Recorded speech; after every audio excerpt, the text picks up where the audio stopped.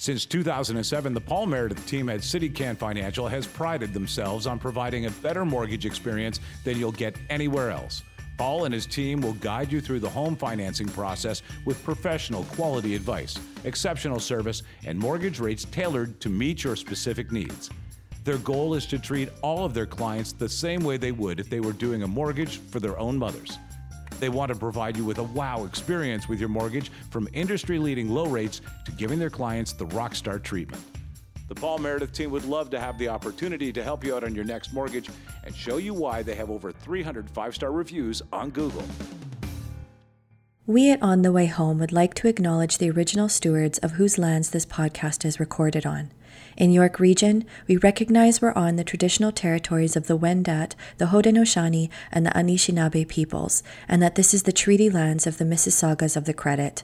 And in Vancouver, we acknowledge that we are on the unceded territories of the Coast Salish peoples, the Musqueam, Squamish, and Tsleil-Waututh, whose presence on these lands continue to this day.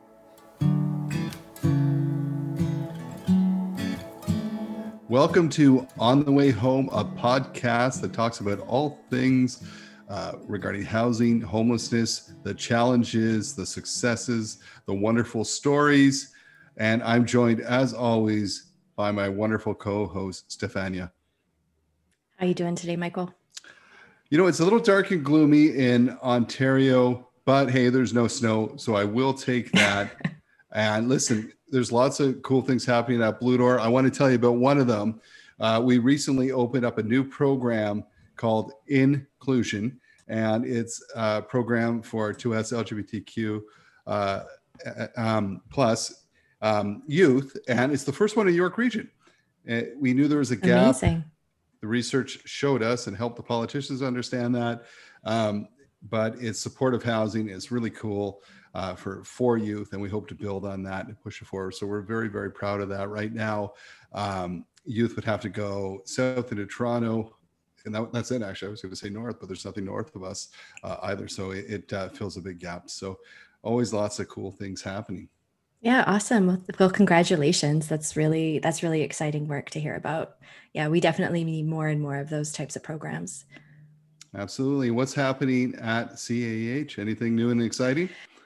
I mean, I think we are just doing our best, honestly. And right now, we're planning our virtual conference that's happening in November, which we're excited about because I think it's going to be a lot more accessible for folks, across Canada to attend who maybe couldn't before, for various barriers of traveling or getting time off work and that sort of thing. So yeah, we're just going all in and hoping to get that rolling. Now, if someone, say, from Blue Door or any other organization wanted to find out more about that conference or signing up, where could they go? Well, they can go to conference.cah.ca and find out more. Right now, there's not a lot on there other than the dates. So pretty soon, I think in May, we're expecting to really roll out the call for presentations. And then soon after, registration will open up too. Fantastic. Thanks for sharing. Well, as always, we have another wonderful guest.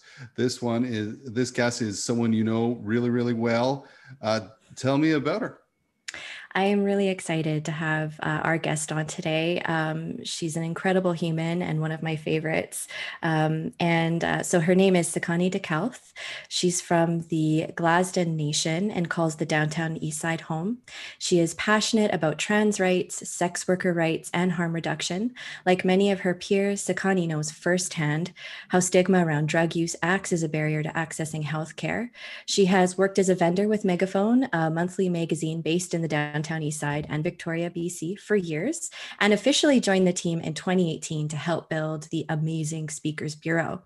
And through that work, she's dedicated to spreading awareness of everyone's right to healthcare and challenging audiences to look past the sometimes narrow ideas that they have of drug users. So welcome to the show, Sekani. Yay! Hi, thank you for having me. So Connie, welcome. It is wonderful to have you join us on the show today. And it's a pleasure to meet you over Zoom. I know you and Steph know each other, but I'm wondering if you'd like to start things off by just telling us a little bit more about yourself and how you came to work with Megaphone as a vendor. and then maybe setting up and running Megaphone's Speakers Bureau? Like, how did that all happen? Well, I think to start at the beginning, when I was a vendor, maybe I should say hi to everyone. Hi, everyone. I was a vendor. Oh God, it was a long time ago. And I heard about this photography contest that they were having. And you get to take photographs of the community. And I was living in the Downtown Eastside at that point. Well, I shouldn't say living. I was kind of like going from hotel to hotel and paying weekly rates. And I heard about the photography contest, and I was like, wait, you know what, I can do this. And I was really unsure at first of going in and saying, well, I don't really live anywhere. I'm kind of homeless. I'm in between hotels. And they were just so nice to me and so kind at Megaphone. And they were like, yeah, of course, you can get a camera. And I got a camera, took some pictures, and then when I went to return the camera, they kind of filled me in more about like the Megaphone magazine and about the Hope and Shatters calendar and how it works. So I was like, this is an opportunity for me to make some money and to work, when I'm well. So I took that opportunity and then stayed with them ever since. And now I'm lead facilitator at the Speakers Bureau. And we hold really challenging and sometimes really tough conversations around, how do service providers show up better for people who use drugs, and, how to just, treat people like human beings. And I really love that job.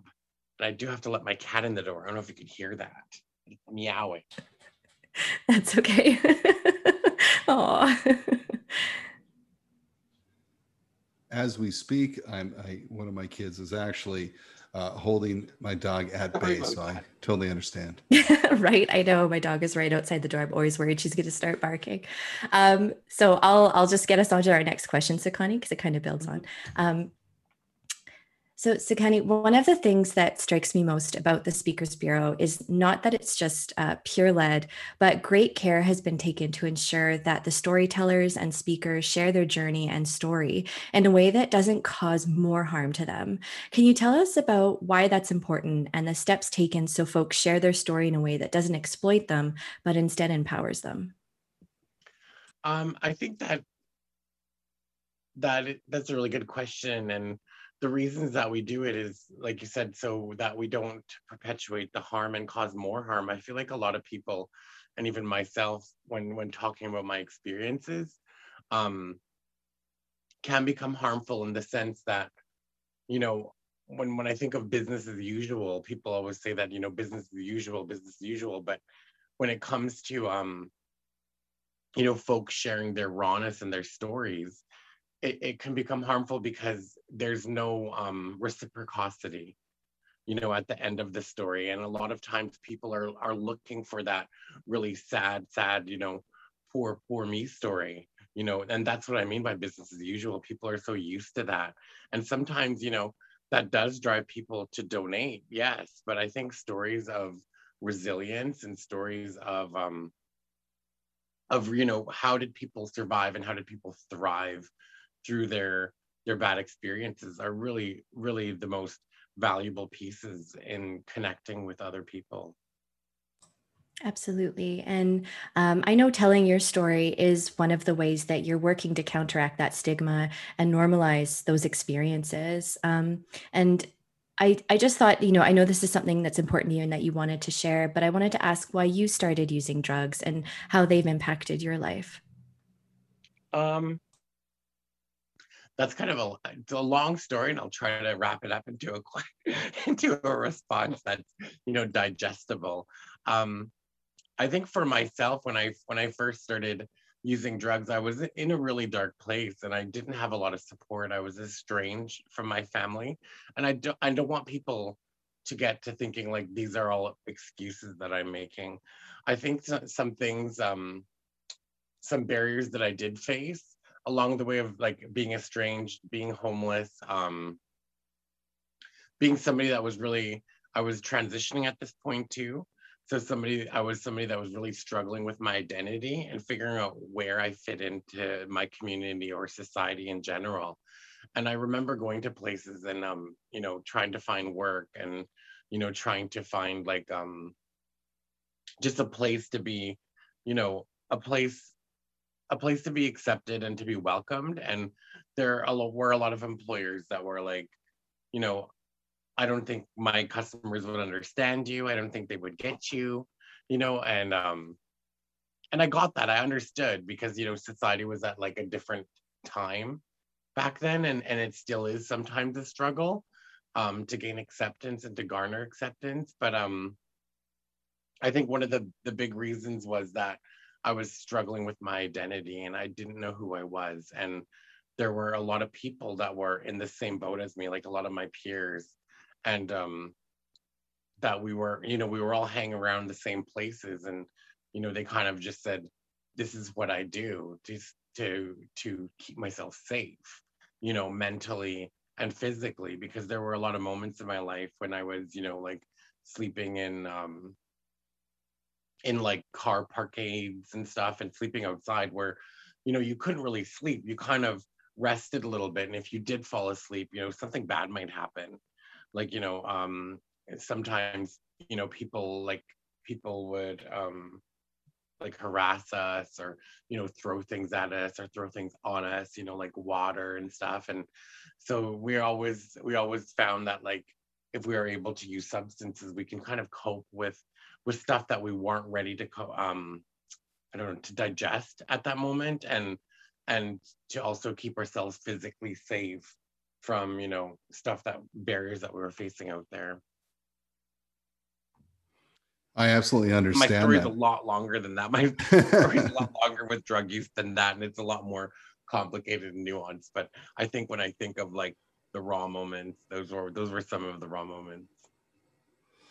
Thank you. Yeah, no, I very much understand that. And I've told people before, when people make past judgment on people using on who are experiencing homelessness, to say that if you spend a few nights out there, you can understand how trying to use to cope would play a factor in it. So thank you so much for sharing that. So given your experience, Sekani, can you share with us how storytelling has helped you and why it's such a meaningful way to make connections?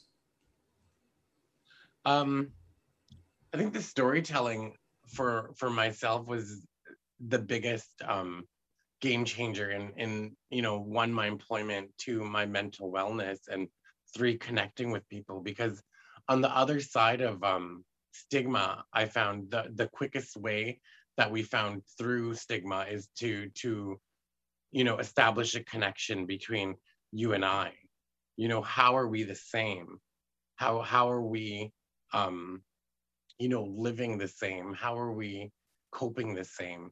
And then also on top of that, what are the differences and challenges, and where can we meet to really, break through all those barriers?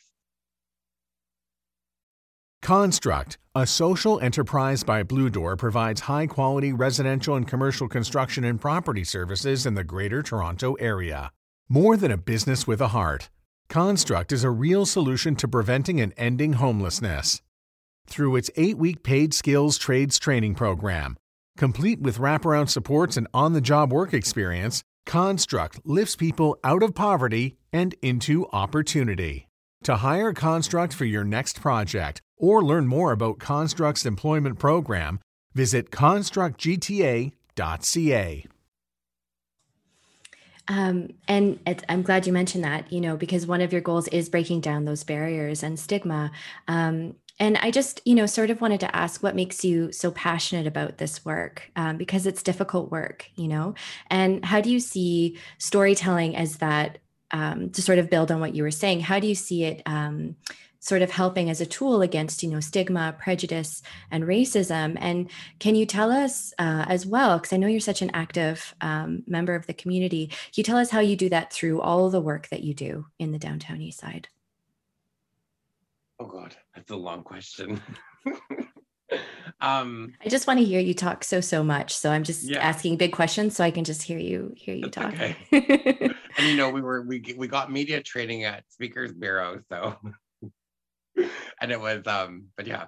So I think one of the big reasons that I'm still here and that I'm still doing the work that I do is because when the fentanyl crisis kind of really started gripping the whole world, I should say, especially Canada. Um, well, I shouldn't say especially. I mean, like everybody was being impacted by it.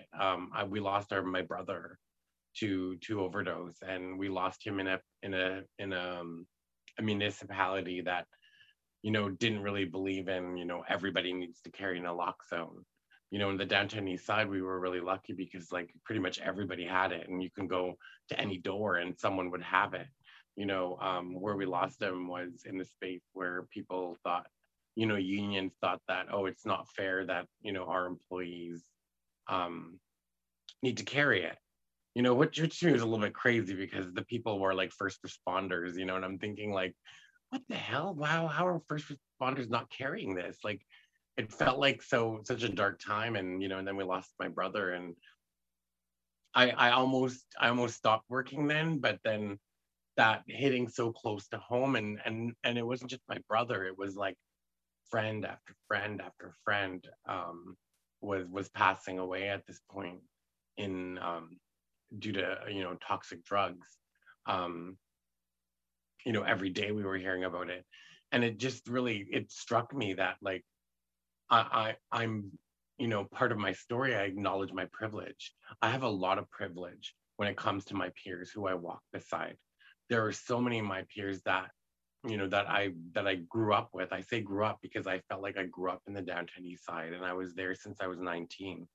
And a lot of those people that I've walked beside are all gone, for one reason or another. And it just struck me that, I really need to use the privilege that I have, because I know that those people that are gone, and even the people that I walk beside daily, out on the street, is that they're facing so many barriers that they're not going to be able to stand up here, or stand up in front of an audience of like 100 people and share their story. And I'm not doing this to say that they're weak people, because they are some of the most strong, people that are facing so many challenges every day, but they still, at the end of the day, they still strive through, and they still look at me, and say like, what do you need and how can I help you? Right. So it's like, those are the folks that I really like. I really see the work needs to be done, and I see it, and I've lived it. My whole life I've faced a lot of stigma.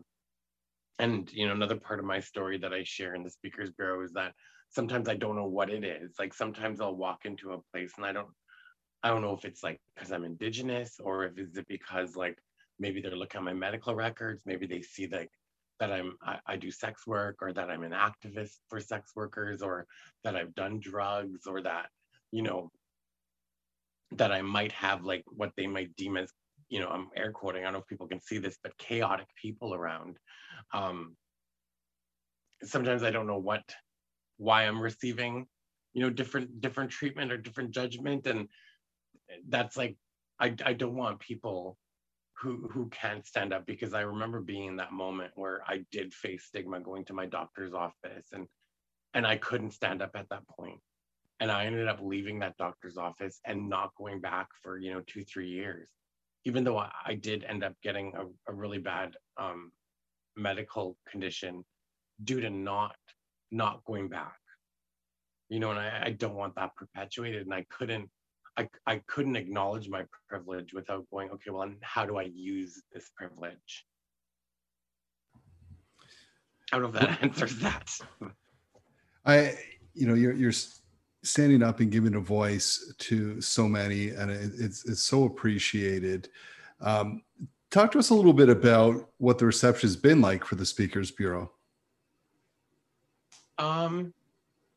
I would say the reception has mostly been like, there are always going to be like people out there. What do they call them online? Trolls. People who are like really not really identifying themselves, and saying, speaking what they feel like is their truth. But mostly it's been a really good, we've had a lot of good feedback from the community and from the people that have brought us in to hold these conversations. And people want to know more, and they want to expand the conversation. And I think that's where it gets really important, and it shows the need, because a lot of the responses we do get are like, oh, we're really glad that you came. We've never had a conversation like this before. And that's part of our, you know, our general opening, is that we are holding tough conversations, and they are conversations that people have never really had, you know, any sort of meaningfulness around it. You know, sure you might, like, in the typical workplace, like my niece, I'll share, my niece got a job somewhere and they have a problem, air quoting again, a problem with, you know, homeless people. And people, you know, they're saying, oh, people that are, you know, chaotic and just causing trouble around their business. And my niece went outside and she had to clean up, and there were people, these chaotic, you know, troubled people that they've said, and my niece said, oh, is that garbage? Can I clean it up? Because they had some garbage around them. And they were just shocked. They were like, oh, you know, we've never been talked to before. We've never been asked that. You know, people kind of just yell at us and assume that, you know, that we're causing trouble, or that we're bad people, or that we're dangerous, you know, and you know, those are like, and it struck me, and it just kind of, it made me cry a little bit, because I was really happy for her. But also at the same time, I'm thinking, like, you know, hundreds and hundreds of employees, and one person, you know, is there saying, let's talk to this person. So it shows me that there's still a need for these conversations, and that they're really important, and that they are going to change, I think, the way that people are delivering services. Is that the hope with the conversations? Is that what you hope people will take away from the conversations? I think the hope is, because we do, like, tailor them as much as we can to what people's needs are, you know, and what their outcomes are what their desired outcomes are. But I think at the end of the day is the hope that, you know, that person that, when I speak of my own experience, that person that was, you know, too scared to go back to get medical care and ended up, you know, I ended up having a heart failure. I have heart failure right now. And that was because at the beginning of my journey with that, I didn't want to go back because I received stigma at my doctor's office. So if I didn't receive that stigma at my weakest moment in time, when I couldn't speak up for myself, if I didn't receive that stigma, maybe my condition wouldn't have gotten so bad. You know, maybe they could have caught it then, right? That's a lot of maybes, but I know for a fact that if I was able to go back, at least I would have started receiving medical care and attention a lot sooner.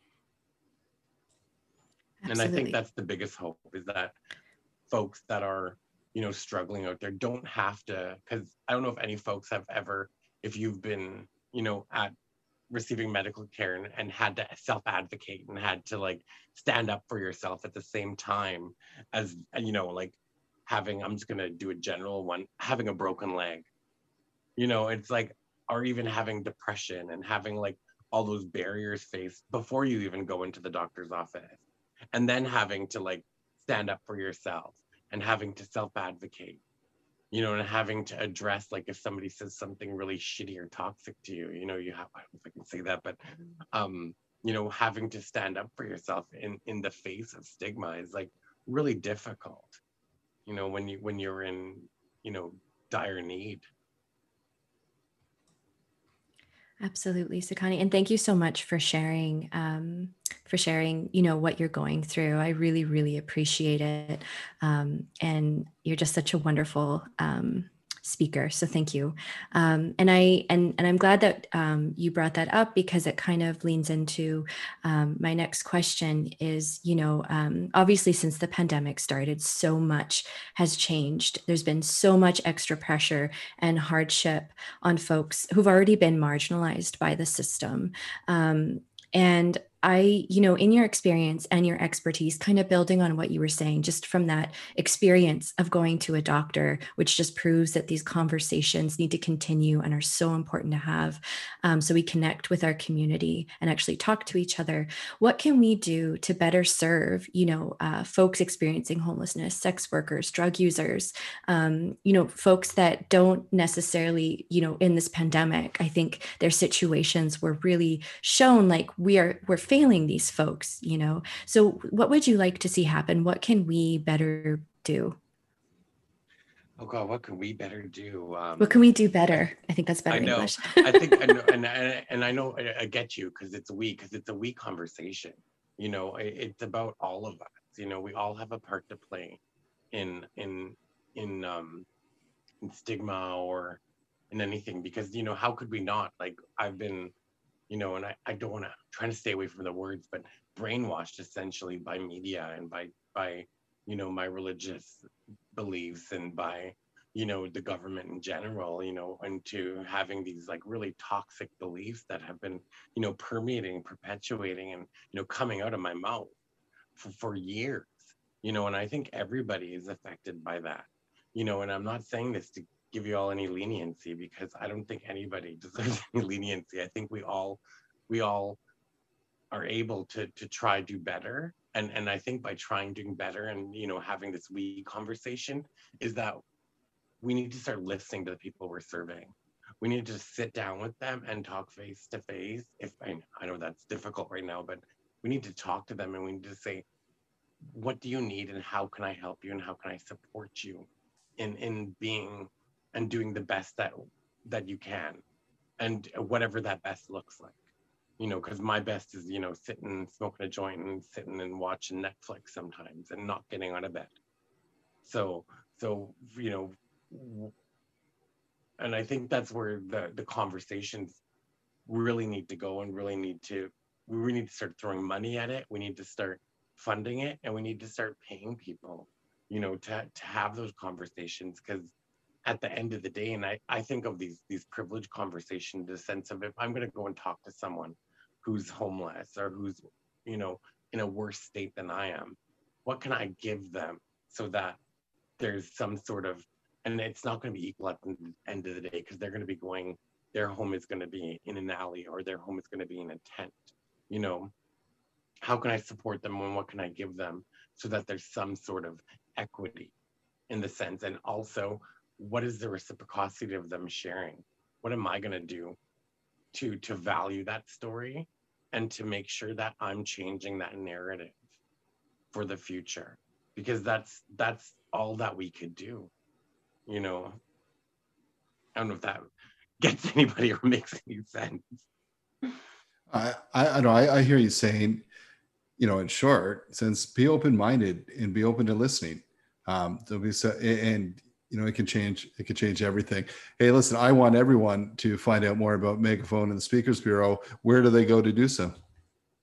Well, they would come to our website. You just look up Megaphone, Megaphone magazine online on Google or whatever platform you use. I shouldn't plug anybody here other than us. But yeah, the Megaphone Speakers Bureau, come in, look us up. You can talk to myself or Krista, and we can hook it up and come have these difficult conversations that are really needed. Absolutely. Yeah. I remember attending one of the earlier Speakers Bureau when you guys were first figuring out what it would look like and launching it, and inviting community. And they are really, really powerful conversations that really center the stories of that lived expertise and lived experience. And I really appreciate the work that you're doing, Sekani. Thank you so, so much for coming on the show today and sharing with us. I really appreciate it. Thank you all for having me, and just, what is it? Say blessed, everyone.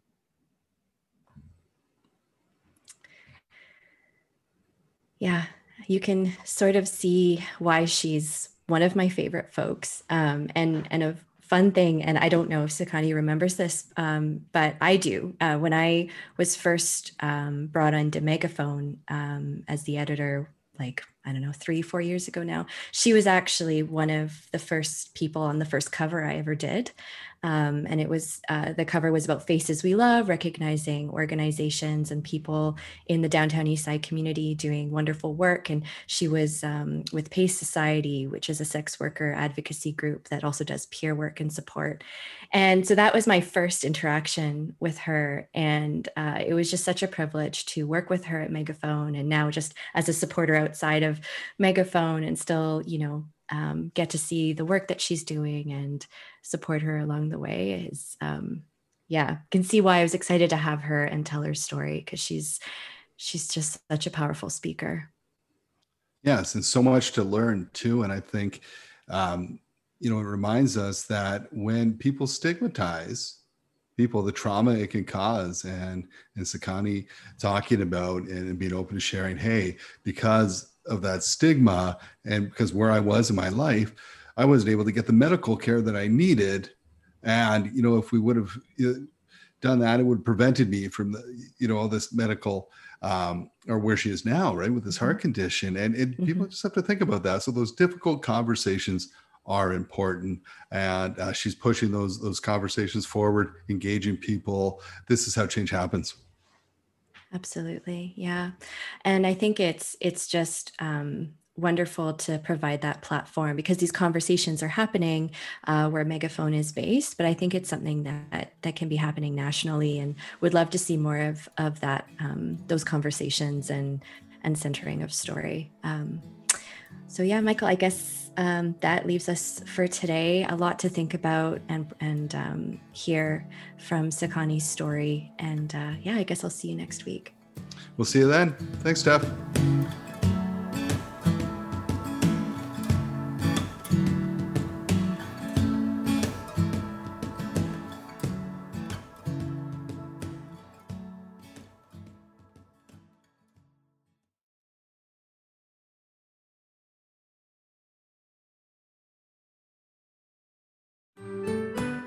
I'm Andrea Askowitz. And I'm Allison Langer. And we are the hosts of Writing Class Radio, a podcast, but we are so much more. We have writing classes. So if you are looking for live online classes where you can join a community, write to a prompt, get feedback, and get better, check out all our classes at writingclassradio.com. And listen to our podcast wherever you get your podcasts, and at writingclassradio.com. Produced by Crier Media and distributed by the Sound Off Media Company.